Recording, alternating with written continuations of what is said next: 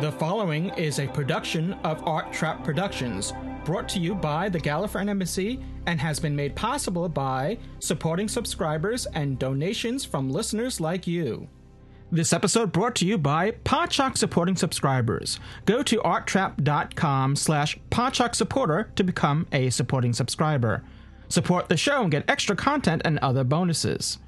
This episode brought to you by Audible. Get a free audiobook download at audiblepodcast.com/arttrap. Over 75,000 titles to choose from for your iPod or MP3 player. This episode also supported by the Podshock Podcast Companion app for the iPhone, iPad, and iPod Touch, now in the iTunes App Store. Live from the Oval Office, this is Doctor Who Podshock. Doctor Who Podshock. Okay, well, let's do it. No, whatever it is, if it's valuable, send it to us. For the best in all things Doctor Who, it's Doctor Who Podshock, the podcast all about Doctor Who, the longest-running science fiction television program, with Louis Trapani. Hello. Ken Deep. Hello. James Norton. Hello. News, fabulous. reviews, and fan mail for James. Over 40,000. Doctor Who Podshock from the Gallifreyan Embassy. You know, that guy James was really cool. Oh, yeah, we blew that. I'm the Doctor, and who are you? And who are you? The Gallifreyan Embassy, in its 26th year, presents Doctor Who Podshock, episode 242. My name is Ken Deep, alongside Mr. Louis Trapani. Hello, my name is Louis Trapani. And across the great pond, the father-to-be, Mr. James Norton. Hello, my name is James Norton. So, And congratulations, James. A bit of a hiatus. Yeah, it's been for a the while. three of us anyway. Other episodes have come out. We've been live on stage in Los Angeles and Dead Understage in New York. So, but once again, congratulations to James. Since while we were on stage in Los Angeles, he was on stage in, well, it wasn't York, was it? I don't know where you had the... Derbyshire, yes. Derbyshire. Thank you ever so much, mate. Very kind of you to say. I really, it did. I must admit, it did bring a smile to my face when I was listening to the live show recently. When you gave me a shout out on the main stage, it was a lot of fun. Lydia was listening too, and she got a bit of a kick out of it as well. I think she even squeed. So there you go. well, this year was quite a presentation with the Los Angeles show, and it was a year in the making to get that one done. And with 11 months till Gallifrey 23, we're already working on next year. So, Lots to plan. There is. The hardest part is, geez, how are we going to top that? I know. We had some suggestions about resurrecting William Hartnell. Oh boy. Maybe a seance. We can do that. Well, I have to with tell a you. potion. Last week when the first wave of guests were announced for Gallifrey, it's not an exaggeration. I was at work and I fell out of my chair because I kind of pushed off the console. I was typing in the computer, hit refresh, up comes the guest, and this name pops out, and I slide the chair back, and the way the wheels were positioned, the chair just tipped right over when I saw William Russell on the guest list. The chair went dunk right over. And so I remember, like, you all right? And I'm like, oh yeah, I'm fine. William Russell's going to be there. Yeah, William Russell. Network 23. Yes, it's a fantastic guest list, and that's only the first wave. The second wave is getting prepared as we speak, and I was given a few hints to it, and just the amazement that you will feel when the next wave comes. It's just going to go on and on. It's the best feeling when they announce the guests. Yeah, and I'm thrilled that Paul McGann is going to be there because I've never met him. And well, yeah, I mean, he's fantastic as well. I know. My first chance to meet him just over a year ago, and he's awesome. So it's going to be a great Gallifrey. It was already a great Gallifrey. 23 is going to be even bigger and better, and yeah, Okay, sorry, I'm calm down. It's a year away. It's a year away. Almost, not quite. I mean, I can't believe it's been over a month since Galley. It's crazy. It's about 6 weeks. 22. Yeah, insane. And the word around the campfire is that Chicago TARDIS is announcing their first block of guests, knowing the way things work for us, probably exactly as this podcast goes out, so that we missed saying anything. Or mere nanoseconds after we've hit the end button on the recording. There you go. Job done. Of course. That's just the way things work. But to say that there's a ton of Doctor Who news right now is an exaggeration. We have not one, but 2 or maybe even 3 new trailers released at this point, depending on. Speaking of conventions, though, there's WonderCon that's going on right now, which BBC America is actually attending. So, really? Yeah, they're bringing some tapes there. So, and Neil Gaiman's there, and I think the directors. I think any attendees there are going to get a treat.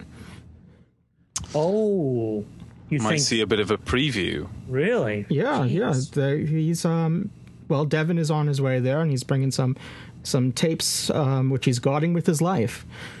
I thought you said Duggan for a minute then. Devin, who works for BBC America. Sure. Who you can see a clip of during the last Confidential of last year, the one for Big Bang, or it was one of the last ones where they were doing the U.S. tour. Yeah. And you can see him side by side with Matt Smith and a bunch of those things. Good people. Very good people. Wonderful chaps, all of them. Splendid. Outside of the convention, there's banners hanging. I mean, on the street, like on lamp posts, street lamps, and there's Doctor Who banners there. So in addition to their BBC America banners, they have the TARDIS there, and it looks really nice. So that's in addition to the ad campaign that they just rolled out in Manhattan with the New York City buses, the side panels on buses. Yeah. They did that last year as well. Yes. And it's great. It's great that there's some money being poured into this. Yeah. Publicizing it as much as possible. And what's even greater, which I've rallied round for ages and I really hope that the Beeb would sort it out, and is that it's being shown on the same day in the States, absolutely, and in Canada, in the UK, and in Canada. Yeah, and on the I don't know Channel. About New Zealand and Australia, etc. But that is a huge achievement, and I think that's fantastic for the Beeb to do it. It's the first step into a larger world. Yes, it is. Yeah, I know. Or a smaller world, actually. Yes, a global village. I know. Absolutely. New Zealand's been waiting a while for the Christmas Carol. I don't know if they ever finally got it. As of January 25th, they still hadn't gotten it yet. So. Well, nothing says summer better than A Christmas Carol. But it's the kind of episode, though, that even though it is immensely Christmassy, I rewatched it recently. I was bored and was looking around on my generic digital hard drive storage device hooked up to my television, and I rewatched it, and I loved every moment of it. And it was watching it again for the first time. It didn't matter that it was Christmassy. So, I think Down Under, they're really going to appreciate it no matter when they get it. Now, isn't it winter when it's summer here? Is that how it works? Yeah. The Southern Hemisphere gets... It's the other way around, isn't it? So this could work then, this whole Christmas thing. And well, the weather will work. The holiday, they don't move the holiday to match winter. It's like I was once asked, do you guys have the 4th of July in England when I was in America once? No, we rip it off the calendar. We just go straight from the 3rd to the 5th. We leave the 4th right out. We have our 4th of July at a different time.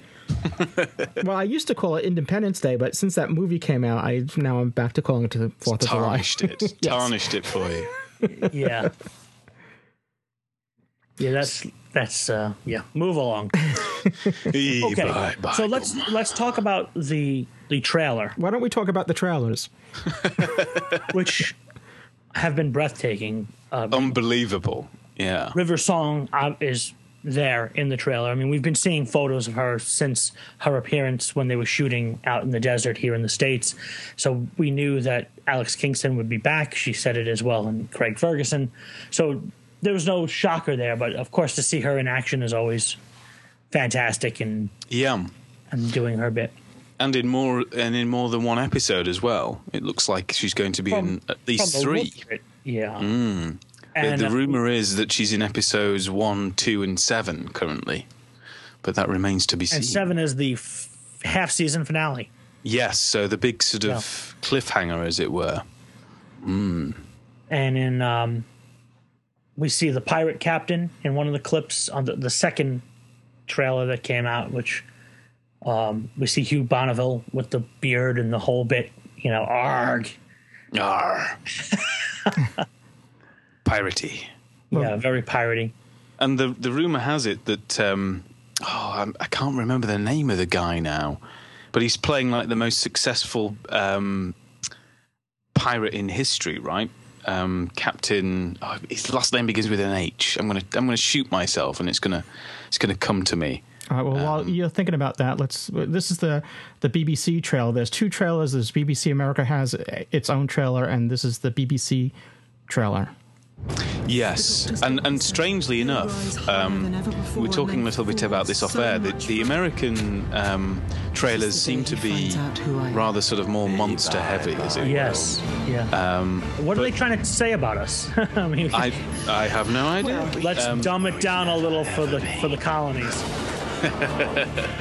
But it appears as though that there is a few monsters that appear in the American ones that do not appear on the British ones online.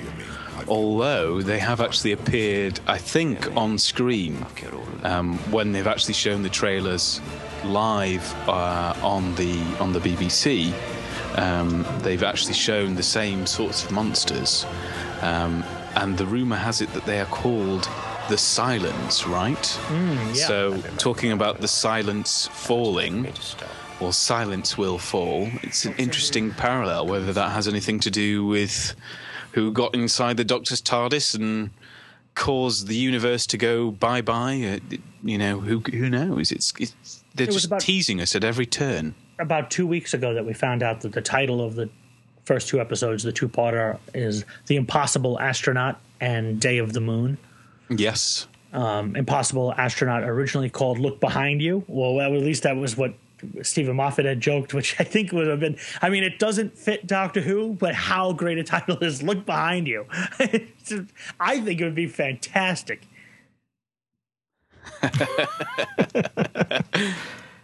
But the episode titles in themselves, I think, are very... The BBC, they're such a tease, aren't they? The whole guys and the writers over there. Because there's one episode called The Doctor's Wife. That's the gaming episode, yeah. Yeah, so... Which is totally one of those things like The Doctor's Daughter, where it will not be what we think it is, and it's not just a song, and it's, But but it's sort of whetting your appetite as to... is this real? Is this the case? Because everybody gets all freaked out, like, oh, the Doctor's wife. Oh no, that's and it's like, breathe, breathe. Have a Washington apple. Breathe out. Not one of Josh's, I hope. Then you'll be on your ass on the floor. James just put the parental warning sticker on the episode for today. Sorry, I couldn't help myself. So there's been a prequel episode as well that accompanies these trailers that was available online, where we see, of all things, Richard Nixon. Yes, for the first time appearing. Well, it takes place in 1969, supposedly, so it would make sense, yeah. Yeah. A very spooky prequel. No, they're not really prequels. They're calling them prequels, but you can't really call it a prequel if it's coming out before the actual episode. Then it's it's more of a TARDISode, isn't it? Well, they're very similar to TARDISodes. The way they're back in 2006 when we had TARDISodes, it's similar concept, similar idea. There'll be prequels once the episode comes out. But no, they're not, because that's just like saying, well, Star Wars: A New Hope is a prequel to The Empire Strikes Back. It's not. It's It's a quell. It's just a quell. That's what I tweeted out. It's just not. It's not a prequel. It's not a sequel. It's just a quell. It's a quell. Well, if anything, it's a prologue. Yeah, a prologue is a good thing a good way to describe it. Yeah, absolutely. But they're calling them prequels, so be it. Not losing sleep over it. No. It is a curious thing to call it, but I mean, it's... Why it's are they nice. teasing us so much? I mean, they had a teaser for the prequel, and the prequel itself is essentially a teaser for the episode, so, I mean... And we've had the trailers and the Why are you complaining about it? Well, just show the prequel. You don't need... Did you see the teaser? It was just like the phone rings. that was the teaser to the prequel. Yeah. The Beeb are very good at this. They whet your appetite, and I remember being slightly disappointed because the phone ring or whatever was about 20 seconds long or something. Yeah. The whole thing from start to finish, and the BBC put out 20-second preview of the new series, and I'm like, I wonder what they've released. And I was quite glad that then a week later they've released these series of fantastic trailers, which in usual form the lovely people out there on the internet have gone through frame by frame and it's funny. I'm looking at that right now. I had it saved, and I'm just shuffling through it to refresh my memory. IO9 has a particularly good one. Because everything now is in HD, the screen caps are as good as any publicity still that you would have normally... Easily. Normally would have seen in the past in a magazine or something. Yeah. And it's really interesting to go through and see what people have sort of surmised from the various different bits and bobs, just in the stills. See, I don't run away from spoilers, but I don't need to getting into analyzing stuff frame by frame. I'm really more like, oh, wow, that monster looks cool. Oh, look at the doctor. He's standing on a whatever. Yes, those kind of things are fun with me. But the whole thing is this one is from episode 3. It's like, yeah, okay. It could be. It might not be, I don't bother dissecting it. Yeah. I mean, because it kind of just spoils it in a sense. You just want to be surprised. That's why they call it spoilers, Lewis. Well, exactly. Yes. So if people do want to go out there and see the sort of detailed analysis, you can go to io9.com, and they have a really fantastic set, both of the current BBC One trailer and of the one way back when it was released just after the Christmas episode. Right, so the Christmas. And it's really interesting looking at those side by side.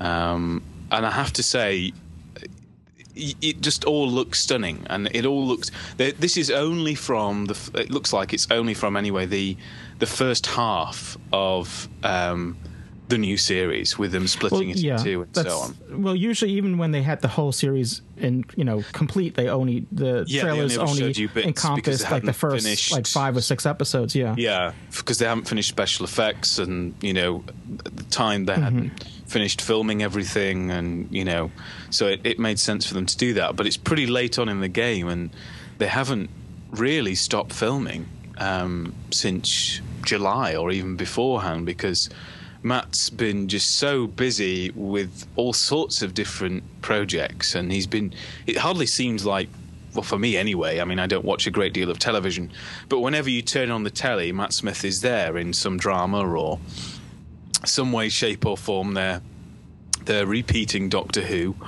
They had a fantastic sort of film based on Christopher Isherwood called Christopher and His Kind, which Matt starred as the lead role, which was brilliant.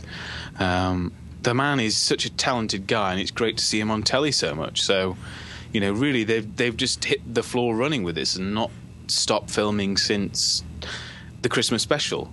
Well, I'm also glad that he's able to do other work outside of the Doctor, playing the Doctor. Yes, so exactly. It's good that, he's able to stretch his legs in a sense, sort of what David Tennant was doing too while he was in the role.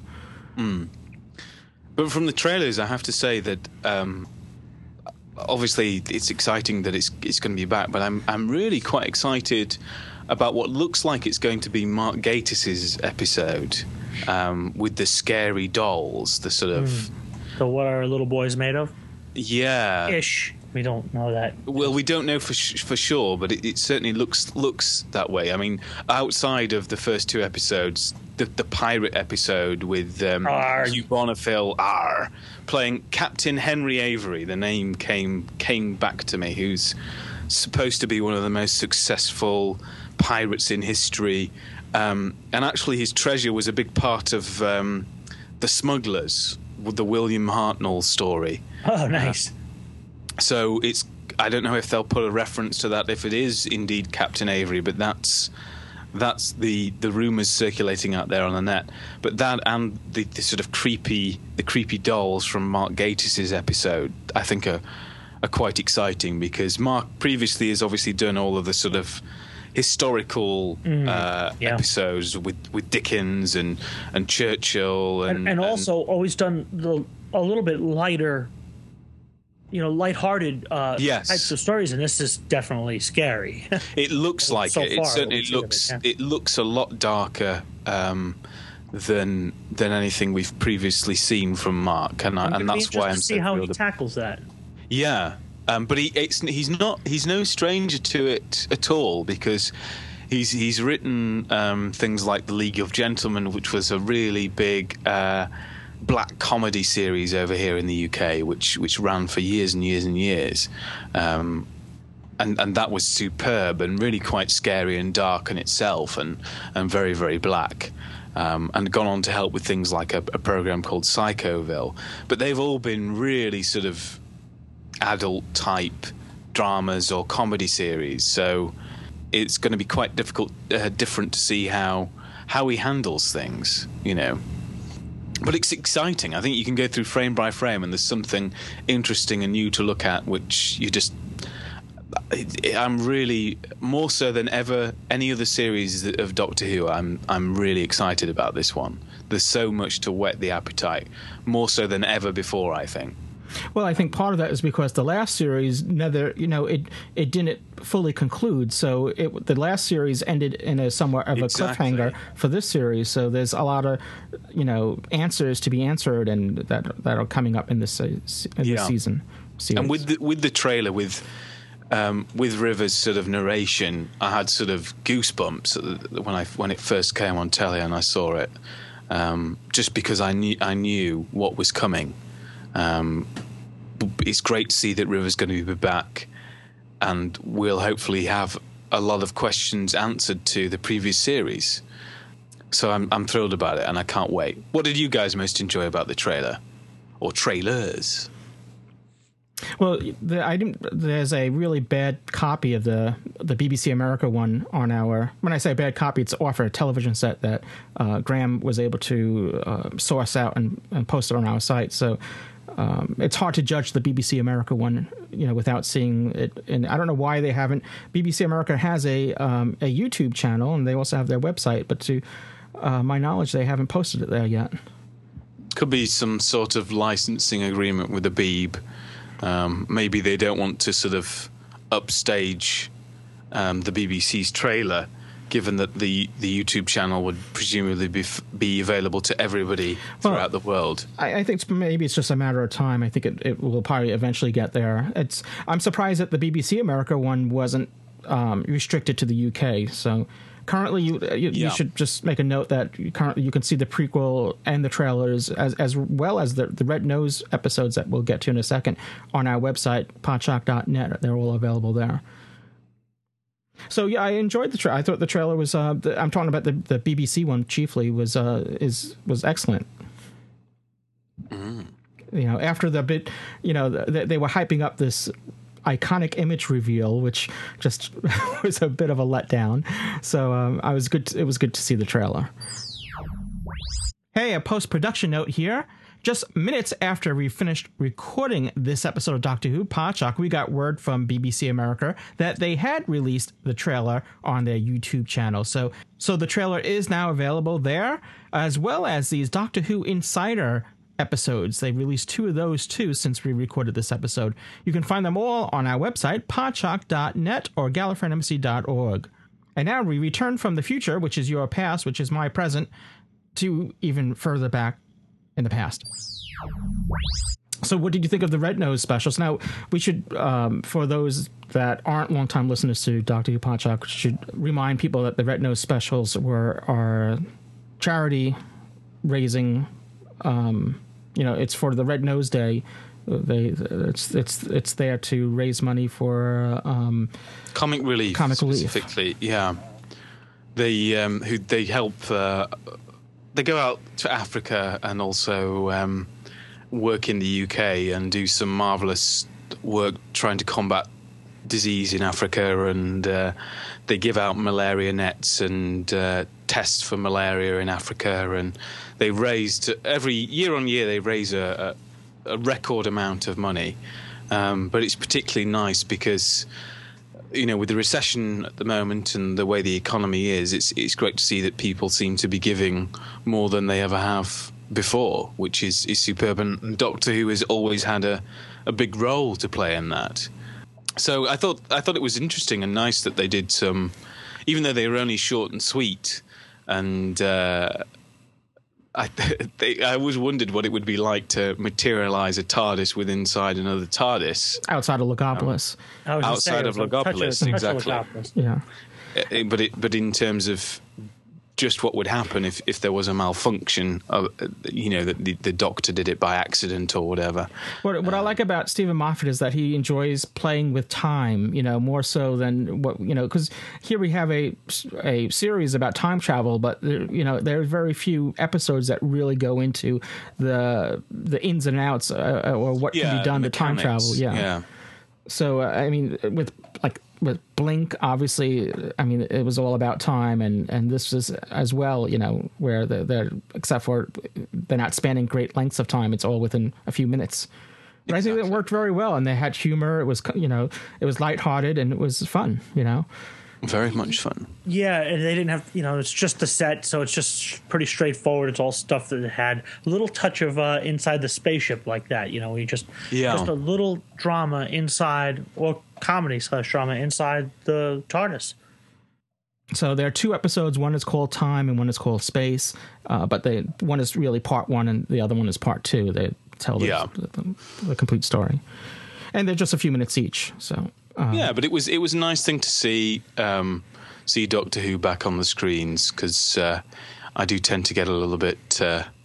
You need your time of Doctor Who, don't you? When it's the run up to the new series, and I get a little bit stir crazy because it really is just the best thing on television. So, and thankfully, those are available YouTube, via YouTube, and they're not restricted to the UK. Yes, and at the end, they say you could buy them on iTunes. Though at the time, this is going back when it was still new, I checked, and it wasn't available in the US iTunes store to purchase. So I don't know if that's changed since they originally went out or not. But I think it was only available perhaps in the UK iTunes store to purchase. It's all to raise money for Comic Relief too. So when I say purchase, it's really making a donation.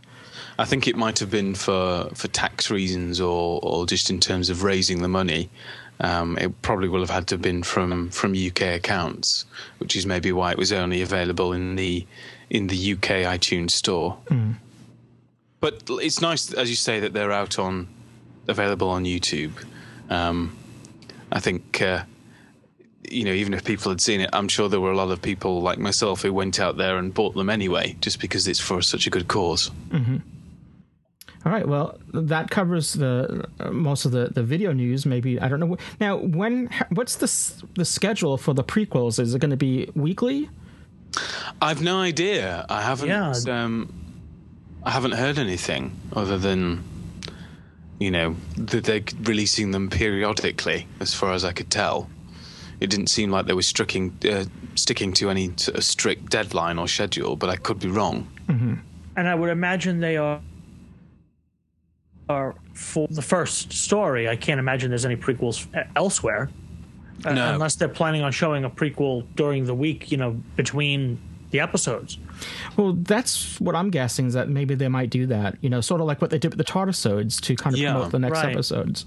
That's what I was interpreting with this, or whether they were just doing the prequel just for... So we're not seeing something else, you think, before Impossible Astronaut? I don't know. That's the big question mark.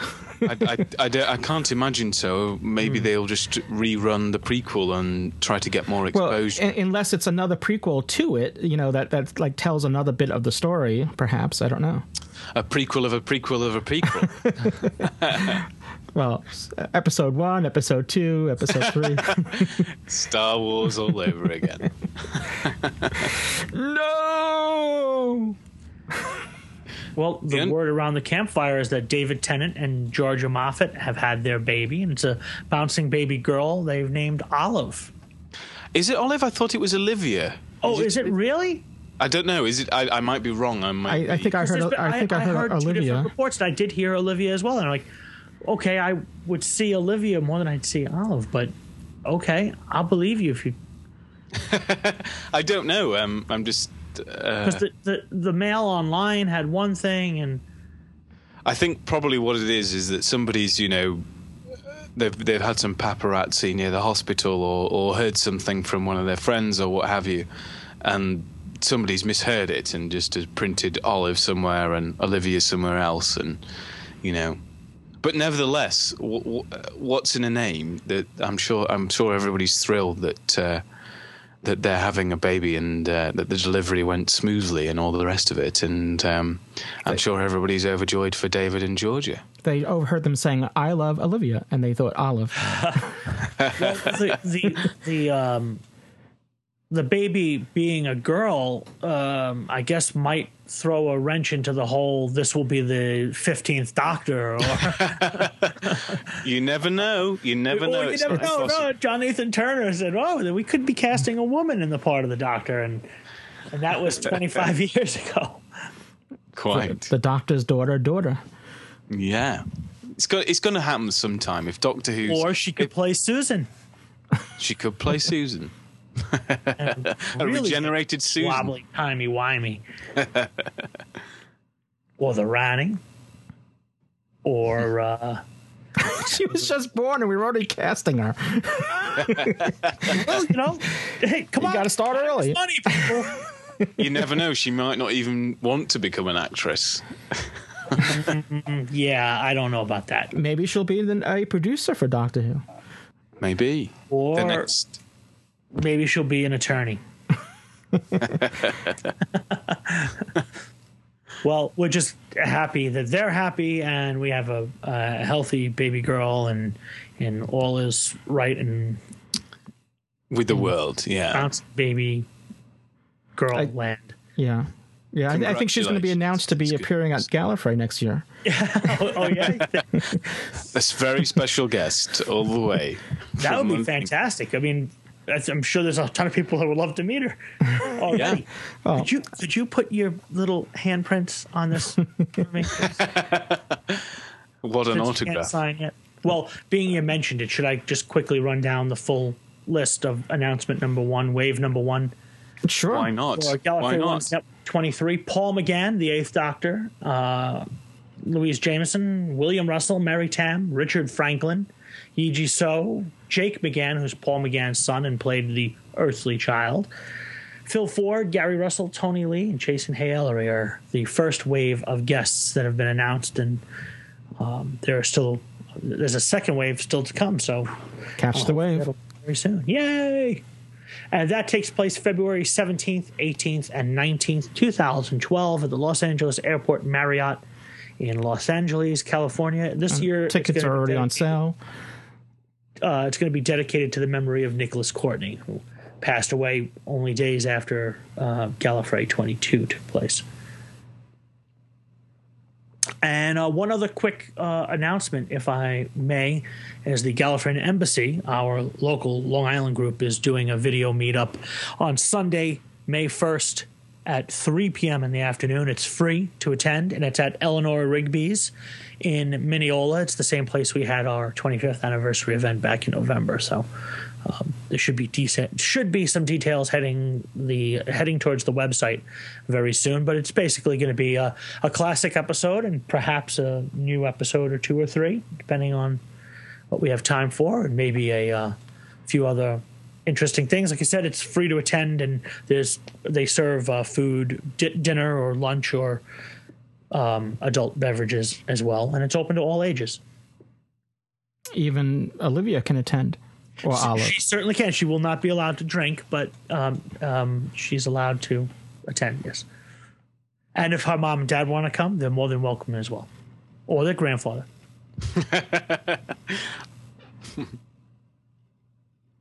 Quite a guest list already. No, I didn't say they were going to be there. I said that I know what you mean, Ken. You're just being coy. Saying. You're just being coy. I'm just saying. All right, gents, is that everything that we have in the... one other thing I wanted to point out, a quick Torchwood news. Just got this ping to me just now that Murray Gold will be doing the music for, yes. The new Torchwood series, New Earth, Miracle Day, etc., etc. And it's the first time that he's been exclusively involved in the music, isn't it? Because he's all, as far as I'm aware, I mean, I could be wrong, but as far as I was aware, he always did it with somebody else for the previous series. He's always done it with somebody else. Exactly. As opposed to doing it all by himself. All by myself. Oh, good. Yeah, this is the part where we, hopefully Lewis has edited in. Okay, we'll be right back. Podshock. I think that's a good point to leave and then come back. Okay, and we'll be right back on Doctor Who Podshock.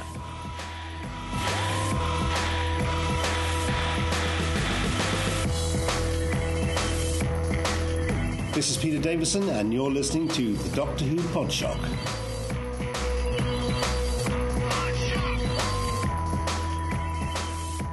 Hey, are you listening to audiobooks from Audible yet?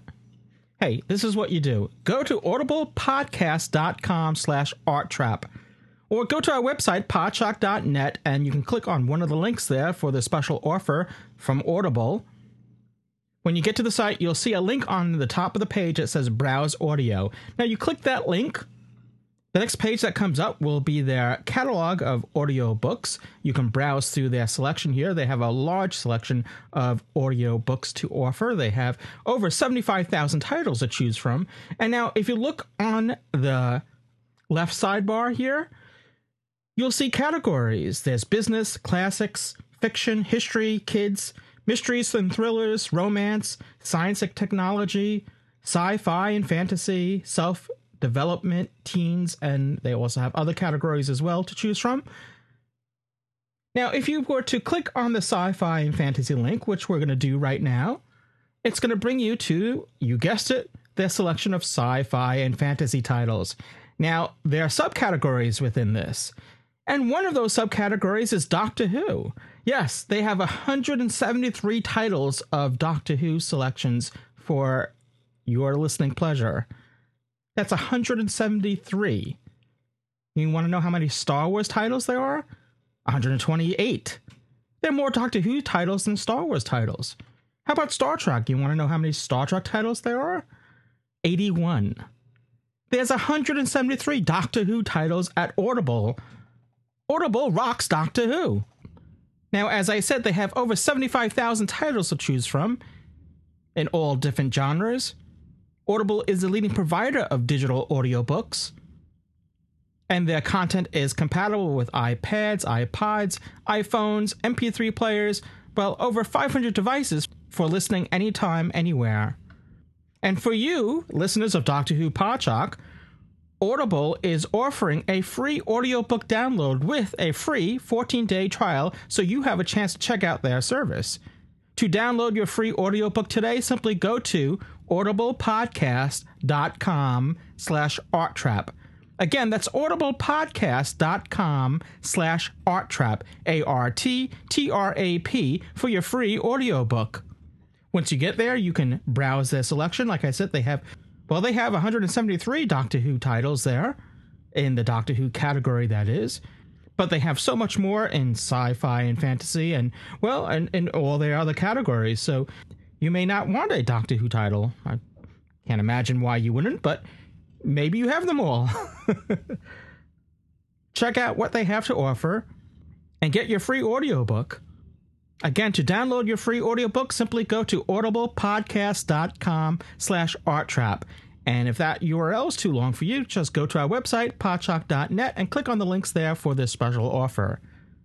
If you love listening to podcasts, you'll love listening to audiobooks as well. Check them out at audiblepodcast.com/arttrap.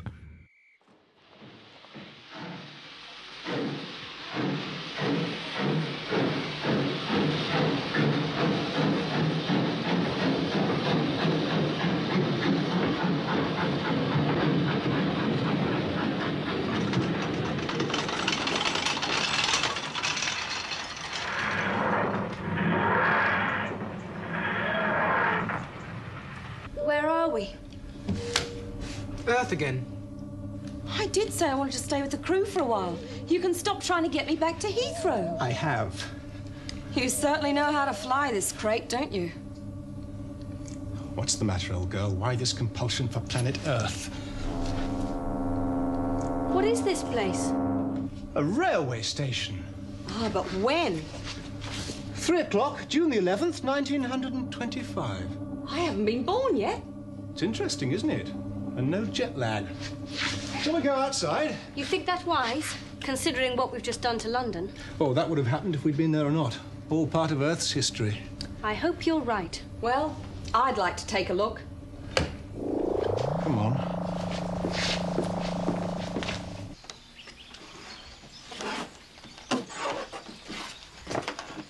So what is a railway station? Well, a place where one embarks and disembarks from compartments on wheels, drawn along these rails by a steam engine. Rarely on time. What a very silly activity. You think so? As a boy, I always wanted to drive one.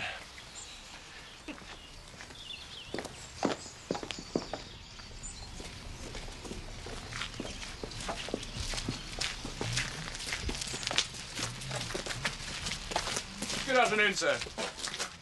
I'm Tanner, Lord Cranley's chauffeur. Lord Cranley? Yes, sir. We're expected? Oh, yes, sir. You are the doctor? Indeed. May I ask what you're staring at? I'm sorry, miss.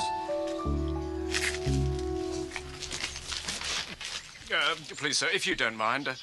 The game's already started. His lordship won the toss and decided to bat first to give you time to get here. That train's always late. That's very thoughtful of his lordship. Yes, sir. But I do think we should hurry. His lordship is a first-class bat, but I'm not quite sure how strong his support is this year. Come on, you lot.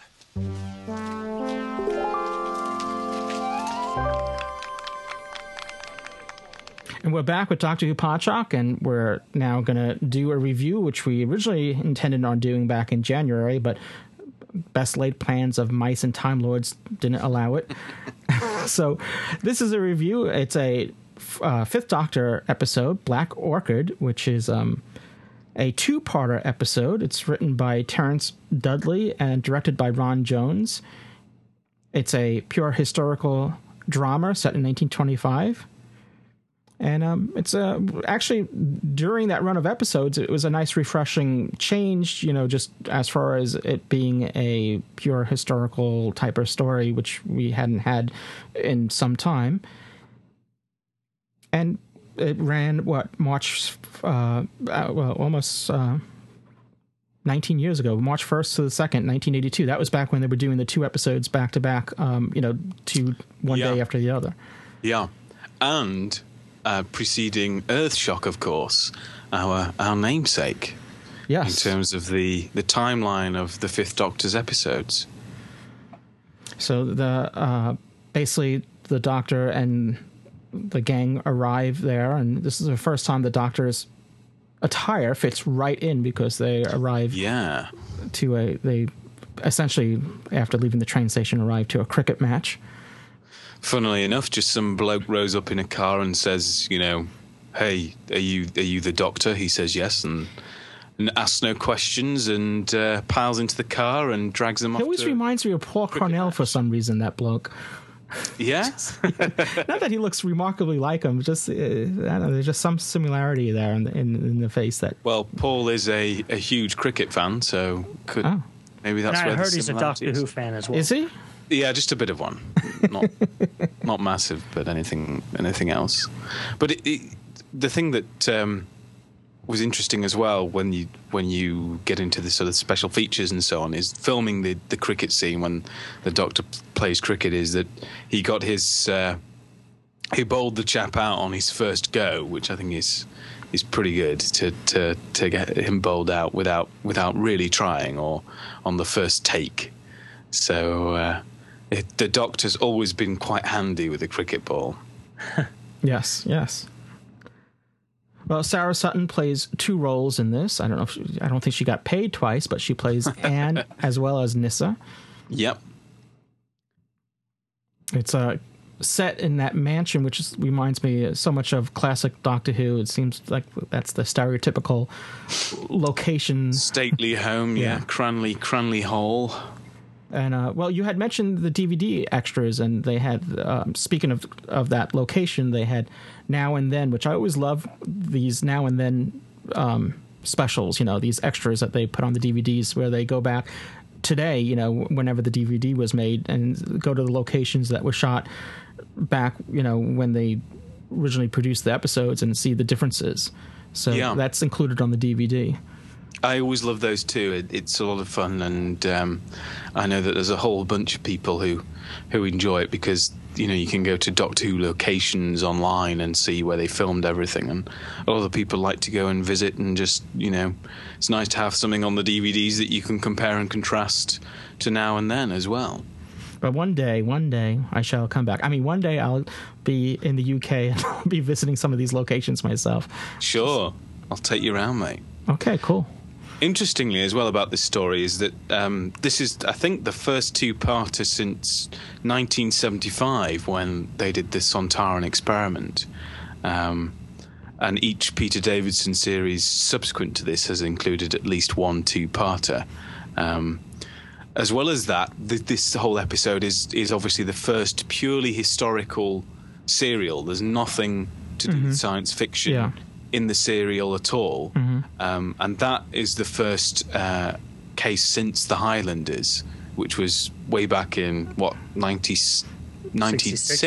Yeah, 66, 67. Which introduced Jamie. Indeed. And it doesn't revolve around any known historical event, and is just the last purely historical story. So it's kind of a really sort of landmark episode in many different ways. But having said that, you can tell in the DVD extras, in the commentary, that the whole cast aren't exactly very fond of it, to put it mildly. I think they rather they didn't enjoy filming it, and they didn't really enjoy the story.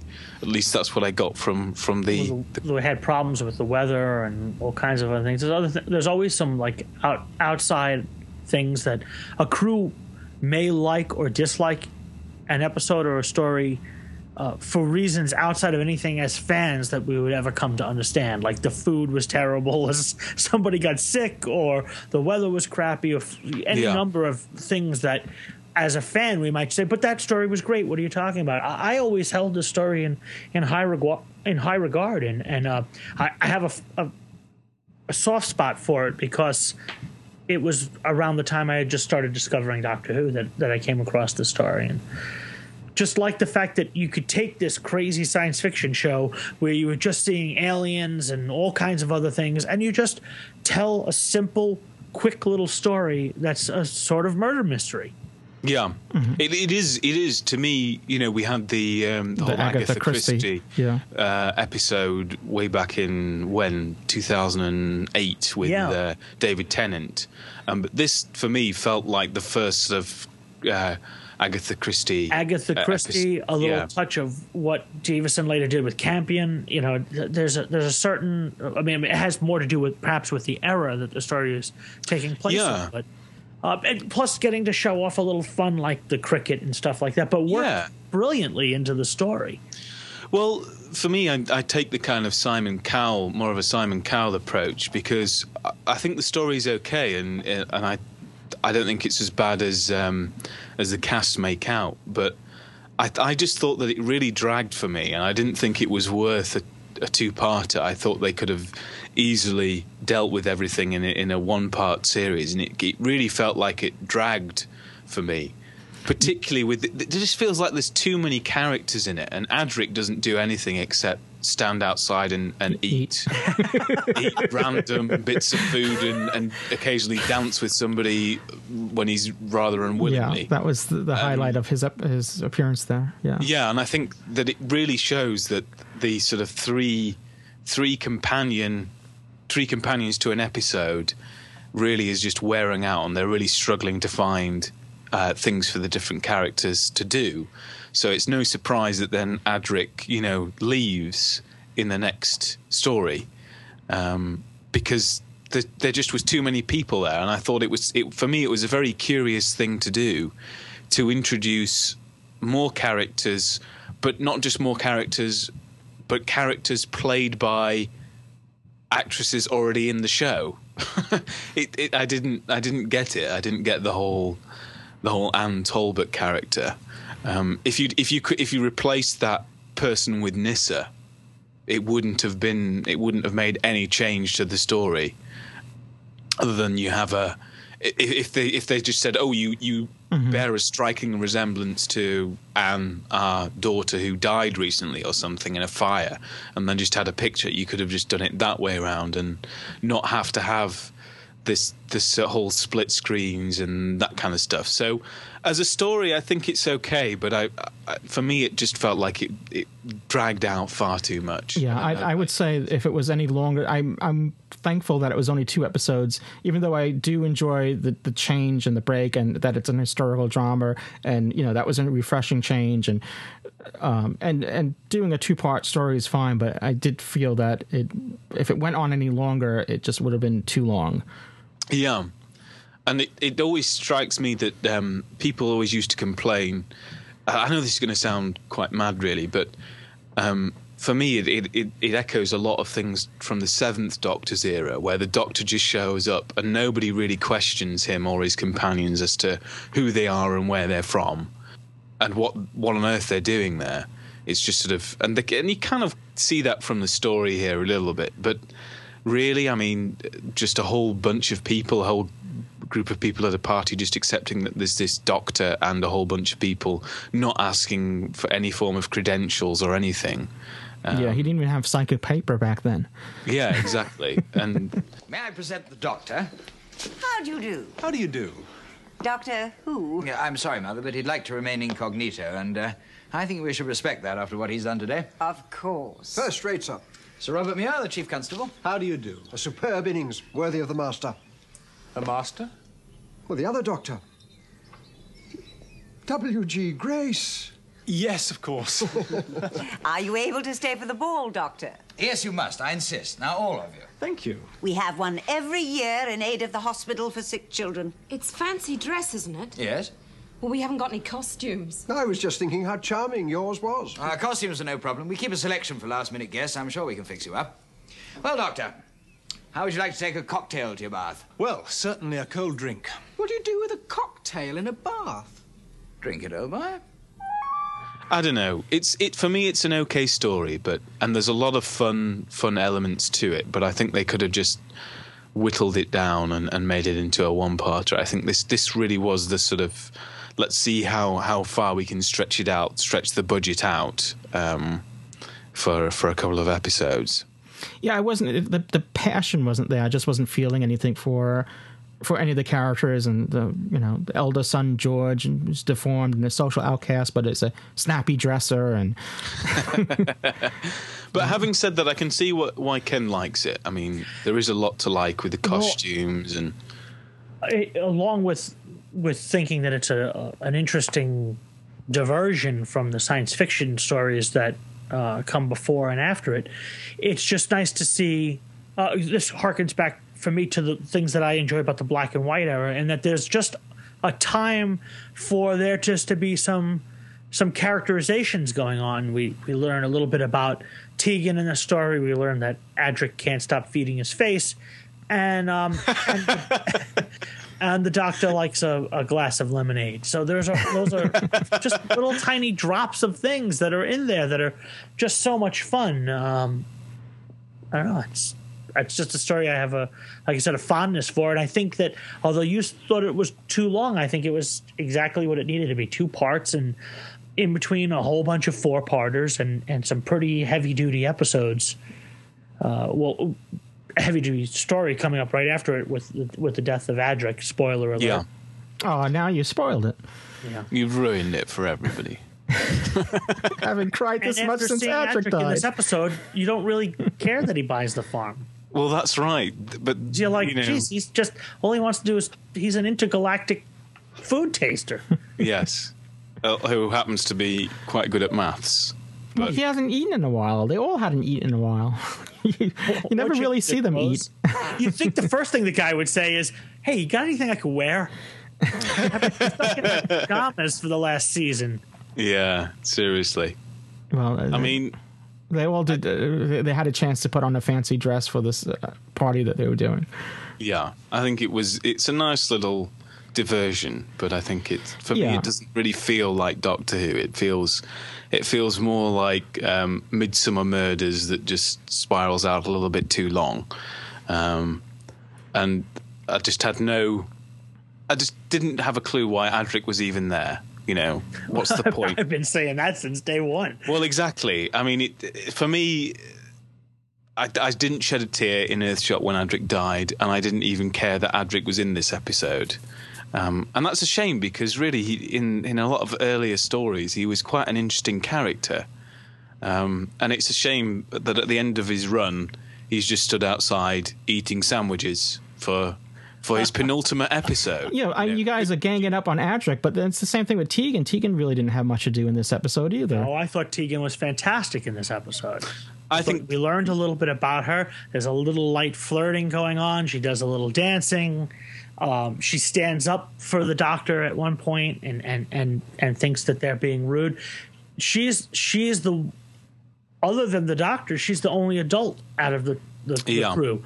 So here's this girl who's the twin, and here's this kid who's just having a sandwich the whole episode. She stands up for herself. And yes, I think Tegan of all the Doctor's companions stands out in this episode because Nyssa is kind of still in the background, and I think they did that purposefully so that they could make Anne's character stick out. And I think they just sat down at a meeting and said, okay, we want a cliffhanger. It's going to be a 2-parter.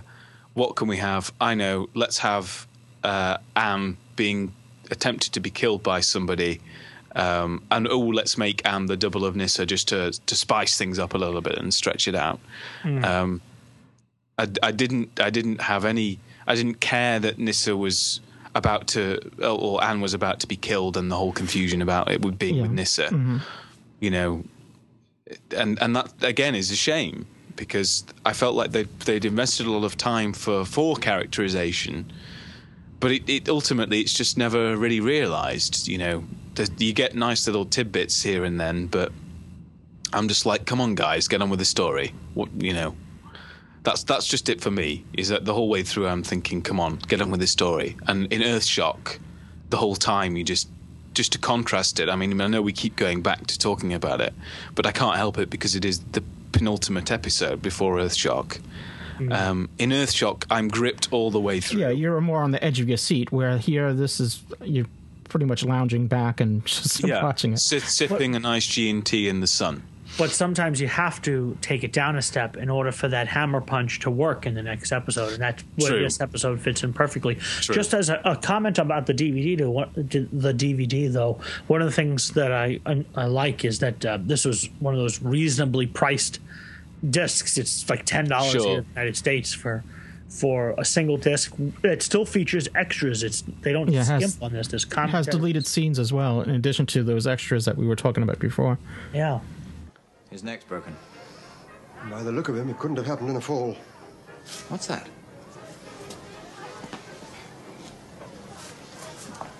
Anne was wearing this. Or the other one? No, that was the other one up there on the terrace. Something's happened to Anne. I'll telephone the station.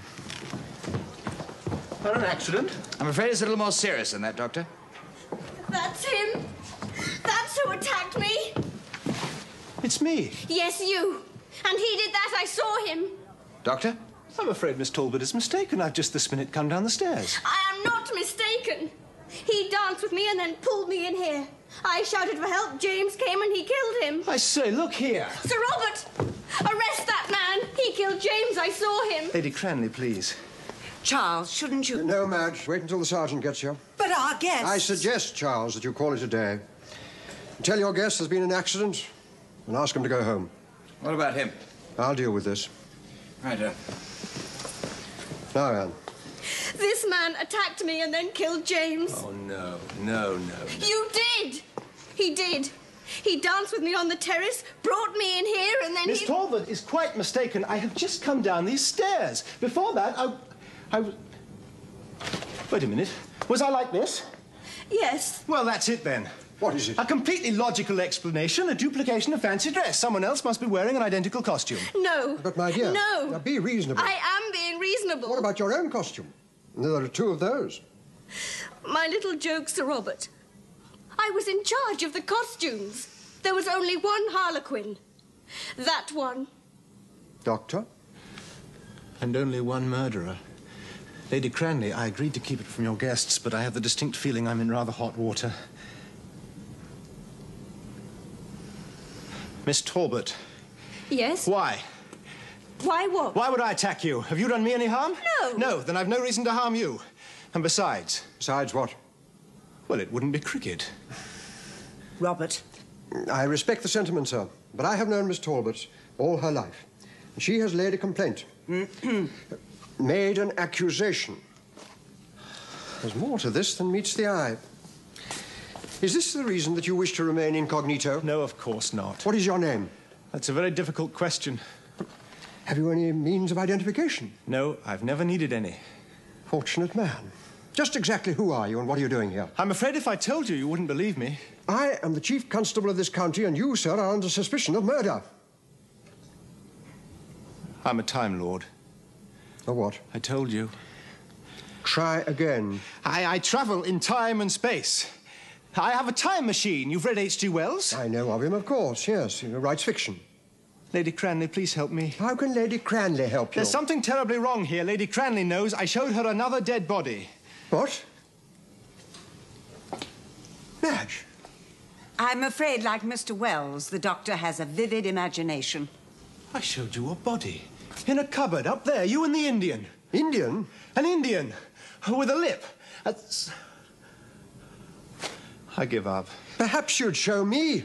Willingly. This way.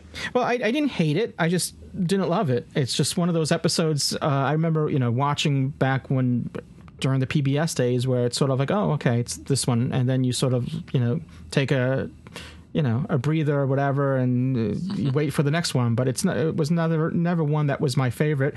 I didn't hate it, but it just was just there, So I think 2 parts is fine, but if it was any longer than that, I think it would suffer, it would just be too long. All right, we're going to give it some TARDIS groans. I'm giving it, mine's right down in the middle. I'm giving it 2.5 TARDIS groans out of 5. I'm going to give it the same rating, actually, 2.5 TARDIS groans out of 5, because I think it had potential, and I think I would be a lot more fond of it had it just been a one-parter. For me, it felt like they just put it into 2 because they felt like they wanted to have Anne's almost dying or in peril as the cliffhanger, and that's the sole reason why it's a 2-parter. I think they could have easily have made it a lot tighter and had me more on the edge of my seat if it had been a shorter episode or just one part. If I was to be detached and unemotional about it, for me it's a 3.5 TARDIS groans. Throw in some warm fond memories and it goes up to 4, and I'll give you some reasons why quickly. The scenery is fantastic, the little touches of characterization are fun, and for no other reason you get to see Peter Davison pitching a cricket ball and playing and just having a good time, and we get to see the TARDIS crew a little bit out of its element, throwing a train, and you've really won me over. And that's what we have. So there you go. Throwing a train, I like that. and keep the DVD reasonably priced, and that's a win on all a win-win fronts. Yeah. Yeah. And on a technical note, there on one of the extras, they show how they cleaned up the video from the original to the restored version on the DVD, and it's really interesting to see the comparison. How they really cleaned it up, and it's interesting to watch that. Sure. Yeah. Yeah, right. and audio commentaries and whatnot. There's a bunch of things in there that are Peter Davidson's great in this and very funny. Yeah. You know, the commentaries in this. I mean, they're really raking it over the coals. Yeah, I think it is fun to listen back to that. That for me was the highlight of the special features. So definitely worth checking out, and grab it when you can, if you haven't already.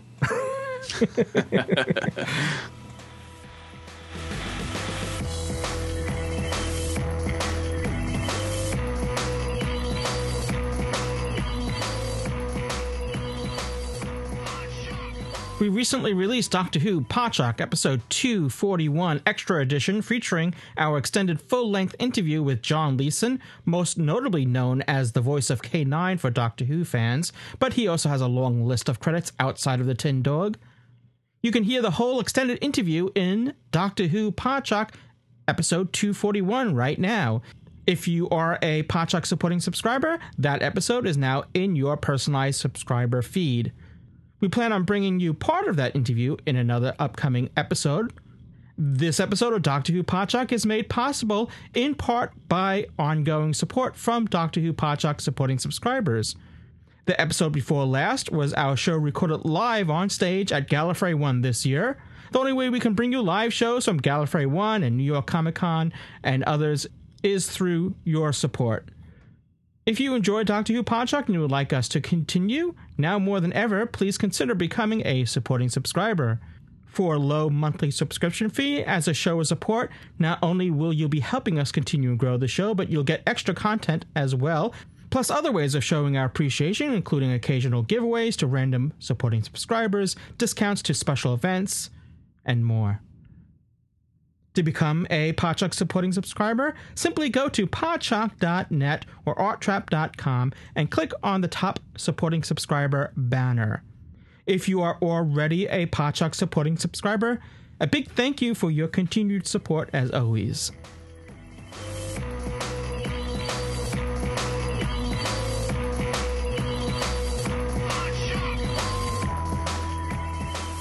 And we're back with Doctor Who Podshock, and finally, it's been a long time coming, but we're getting round to some feedback in this episode.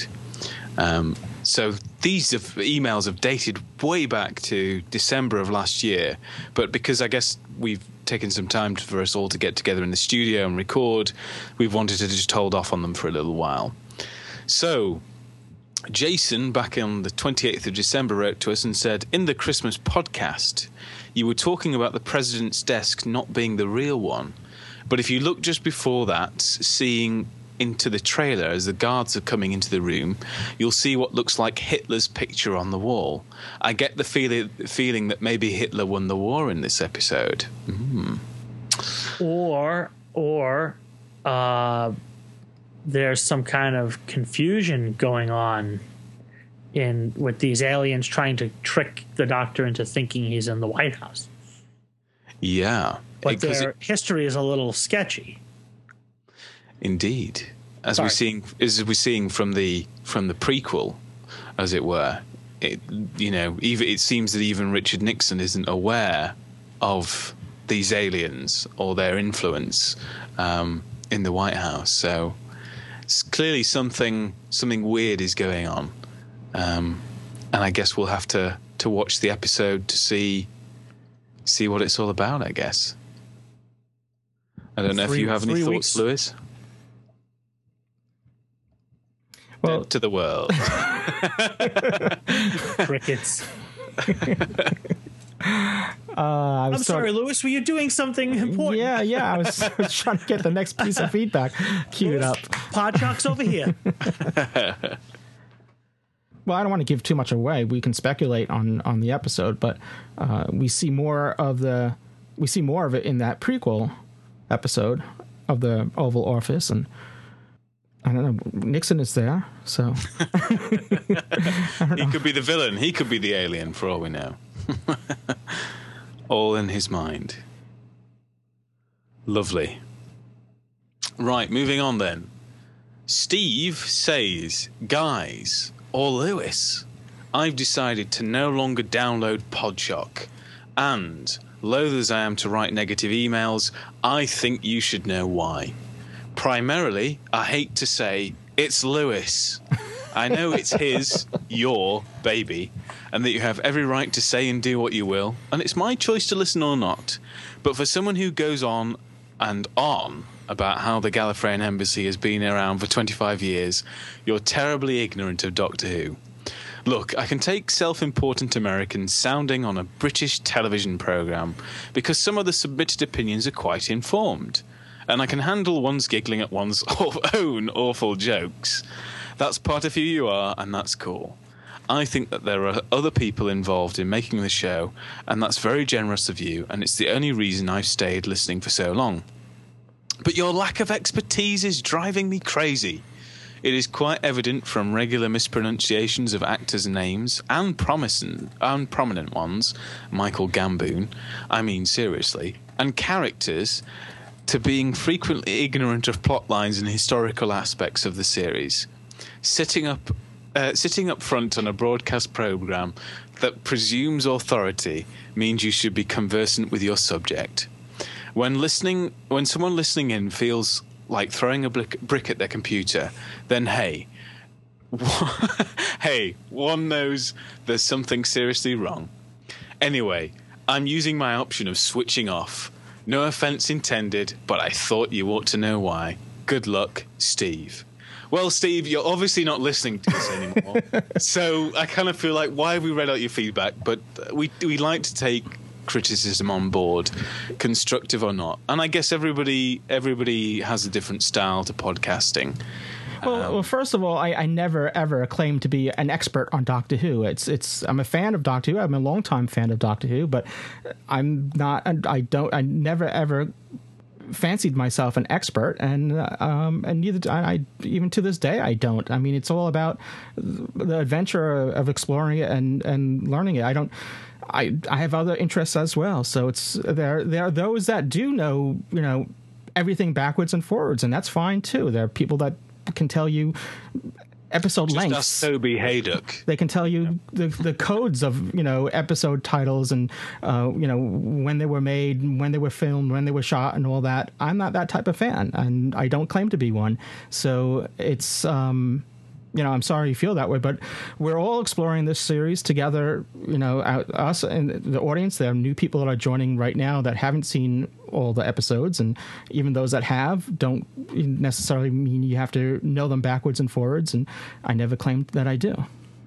But the exciting news, though, is that going forward, Lewis and James and I are going to have a character that only Lewis can see. And he'll be talking to Lewis on the side, and this will create a lot of comic relief. And James and I will be like, "Who is Lewis talking to?" And so occasionally Lewis will be like, "What? No, and there'll just be some fun and humor behind that. No, but criticism is always welcome, in particular if it's constructive. And the man gave some thoughtful things. He could have easily just written an email that said, "You guys suck," which we do get, and that's fine. We do get, yeah. Hey, and as far as mispronunciations of names, well, my last name is Trapani. I've heard it every which way. I don't get offended. And there are actors out there that I don't know every actor, especially in Britain. I'm not going to get everyone's name correct. It's simple as that. So, moving on to a little bit more criticism. Is that guy from Welland, Ontario, do you think? Who knows? Who can say? He won't email us back to let us know, because he's not listening anymore. But there we are. Okay, so what's the next one?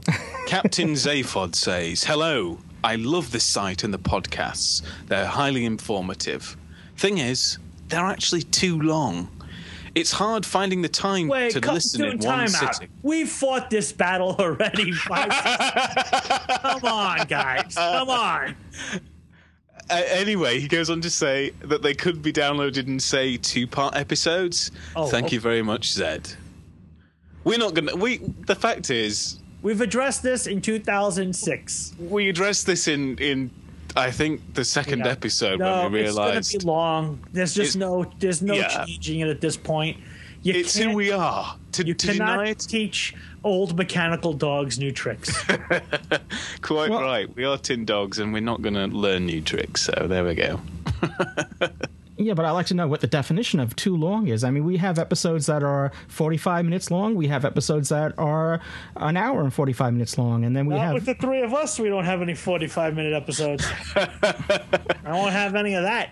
Well, 45-hour episodes, maybe. Doctor Who Podshock episode 238 was 48 minutes long. And that's, well, then again, you weren't on that one, Ken. He's just proving a point, I'm afraid, old chap. We like it long. But the beauty of podcasts is that you don't have to listen to it from the very beginning to the very end in one sitting. You can stop and pick it up later as you go along. So you can pretend it's 2 episodes and just stop halfway through it and then pick it up later when the time best suits you. Mm. I mean, there are podcasts that I listen to that are 3 hours long, and I don't listen to it in one setting. I'll listen to piecemeal. I'll listen maybe 10 minutes at a time or 15 minutes at a time, whatever it takes. Driving, maybe I'll be listening to it, and then eventually I'll get through it, and it's no big deal for me. The only time plays a factor for me is, well, editing it. I prefer shorter episodes. Takes its time. Anyway, okay, moving on. Hi, Ken. This is specifically directed to you, Ken, actually. Me? Yeah, you. Okay. I just wanted to drop you a note after hearing you on the DWPA feed from Chicago TARDIS, saying that most people listen to Podshock while commuting. My commute to work is about 17 minutes each way. Not a great fit for Podshock. My 8-year-old son has autism. We like to spend time exploring local parks. It's usually just the 2 of us, and he's non-verbal. I keep my eyes on him to keep him safe. Audio podcasts are the best way for me to keep my sanity on these outings. So thanks for keeping me company and making it easier to be out in nature with him.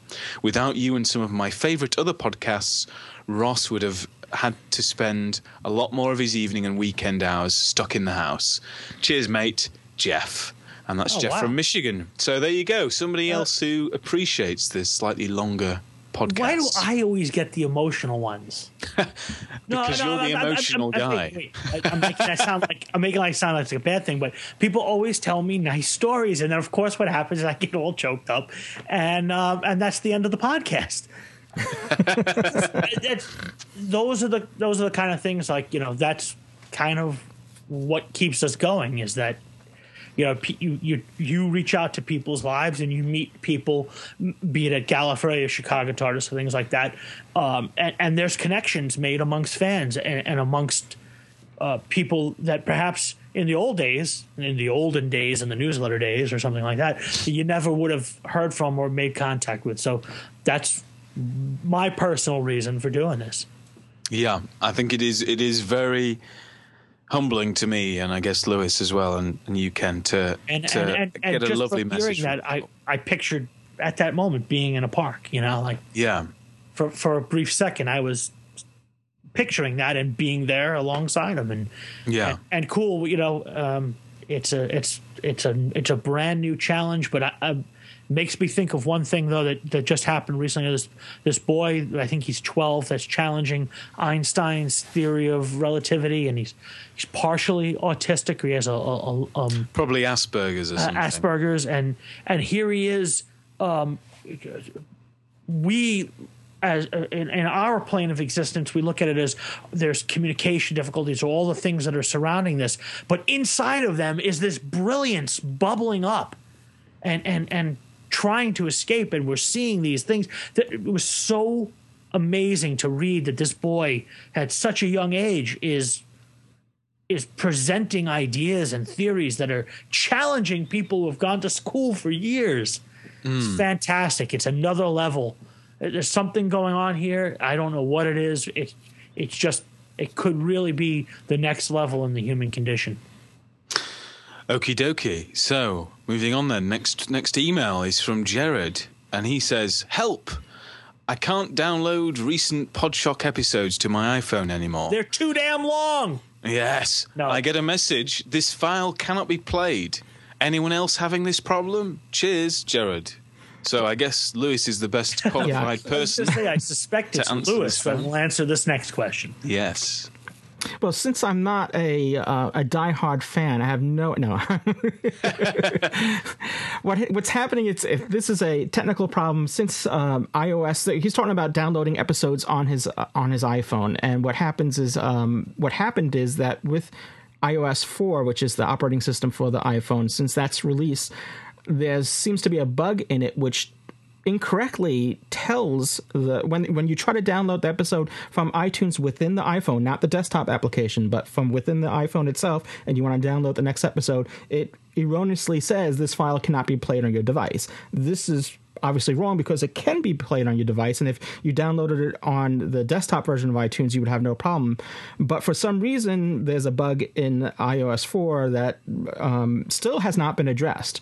And so I was hoping that Apple would somehow patch this or realize this and somehow correct this, but to this day, even with the latest updates, they haven't. So when I think 4.3 came out a few weeks ago, I decided, well, enough is enough. I can't be waiting for Apple to change this. What I have done behind the scenes, the last few episodes, before leading up to the last few episodes, I was experimenting with different encoding methods to see if we can find a way to encode our episodes so that iTunes will recognize that it could be played on the device. So, long story short is, which may be too long, maybe too late now, is that it's too long.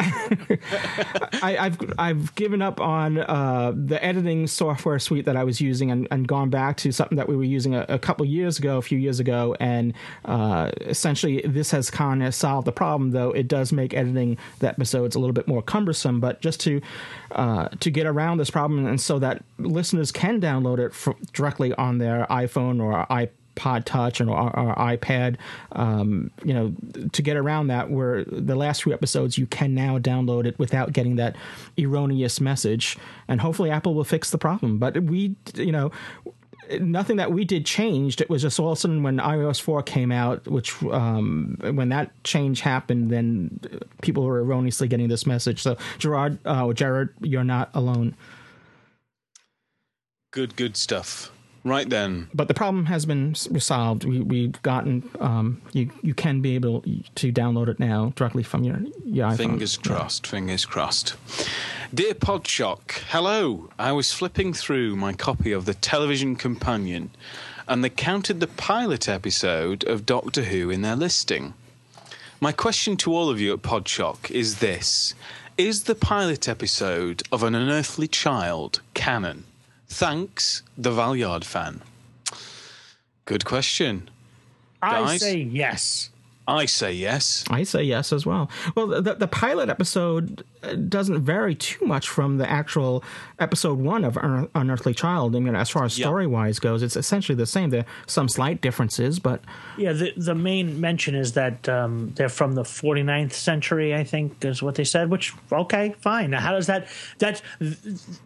Susan saying they're from the 49th century is no worse than Paul McGann saying he's half human. I mean, I have a harder time with that than I do with her telling me. Maybe it's the 49th century of Gallifrey, or maybe it's in their timeline, it's the 49th century on Earth. Doesn't mean that they're from the 49th century Earth. You know what I'm saying? Maybe they're from the 49th century time-wise, but not location-wise, not Earth-wise.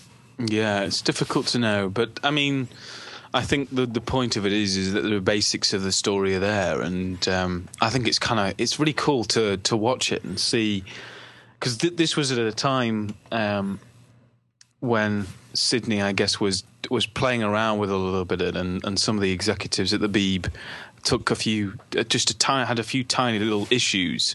So after the pilot, they tried to iron those problems out, and the end result is The Unearthly Child.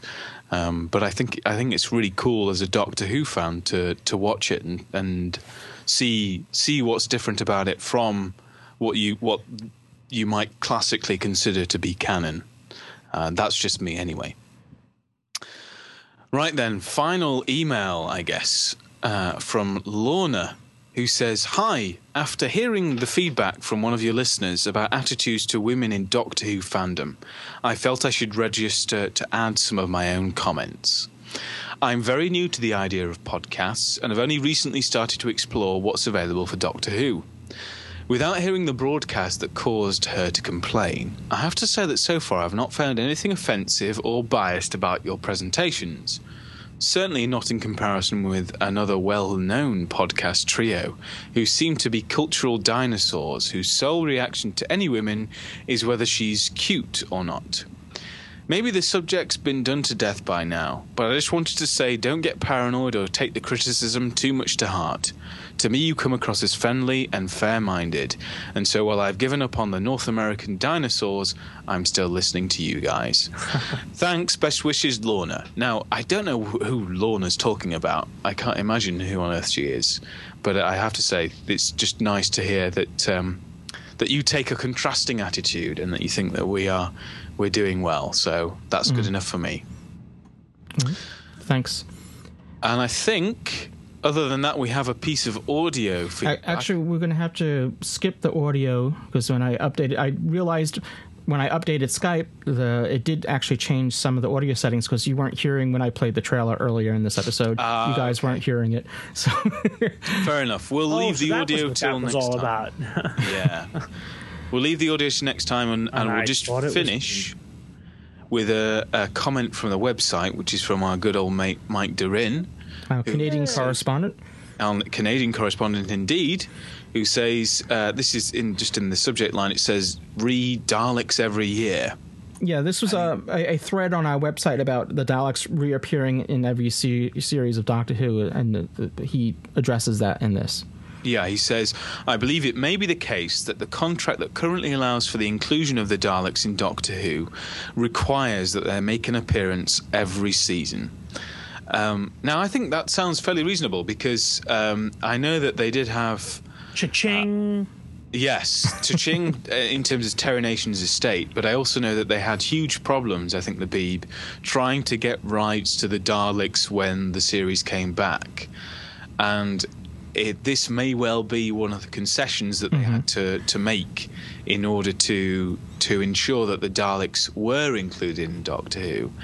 And as a Doctor Who fan, I have to say that I am a little bit tired of seeing the Daleks appear so much in Doctor Who, but I would kind of rather that they would appear too much rather than not at all. So if that's the concession that they had to make to get Daleks in Doctor Who, so be it. I don't know what you guys think, but well, it would explain why they were included in Waters of Mars, just to get them in that year. It makes sense. It could very well be, that's the situation. Yeah, and I love the Daleks, but I think there can be too much of a good thing. I mean, I always said that, it's great to have them, but we just don't need them every single year. We can go a few years without them. That makes their return that much more impressive and powerful and makes a bigger impact. But especially that they were really featured in some of Russell's most famous season enders. So now you've got to give them a few, what I think they did very well with this year's episode was they gave him a slightly smaller role, and they didn't try to make it this gigantic universe-ending situation. They were involved with World War II, and they were doing their thing, and then they made a quick appearance in the season finale, and there they are. Daleks, bad, got it. But it wasn't this case where the universe was collapsing and it was the Daleks' fault. All right, well, there we have it. We'll see. Is there a Dalek story this series? Do we know so far? Coming? I don't know. It doesn't appear so from the episode titles. And if the Daleks do appear, they are they're well closely hidden. Guarded secrets. Yeah, it could well be that they're appearing in the latter half of. Well, Stephen Moffat hinted that when the Daleks do appear, it won't be there'll be more than one kind of Dalek. So, giving hint that it's not just going to be the Skittles Daleks. It will be the Skittles. It's a good name for them. So I wouldn't be surprised if maybe in the second half of the new series we'll see them, perhaps. I don't know. It's pure speculation. Quite possibly. Who can say? And if not, you can write me and say how awful I am. I don't know anything. You're terrible. What are you talking about, Liz? I must study Doctor Who. I must study Doctor Who. With that said, I guess that brings another episode to under wraps, and check out our website as ever at podshock.net. If you want to send us some emails or feedback, you can get us at female? Get us at female. We know where your mind's at. Wow. If only. You can get us at feedback. James really took that other email to heart, by the way. I did, clearly. And God, talk about Freudian.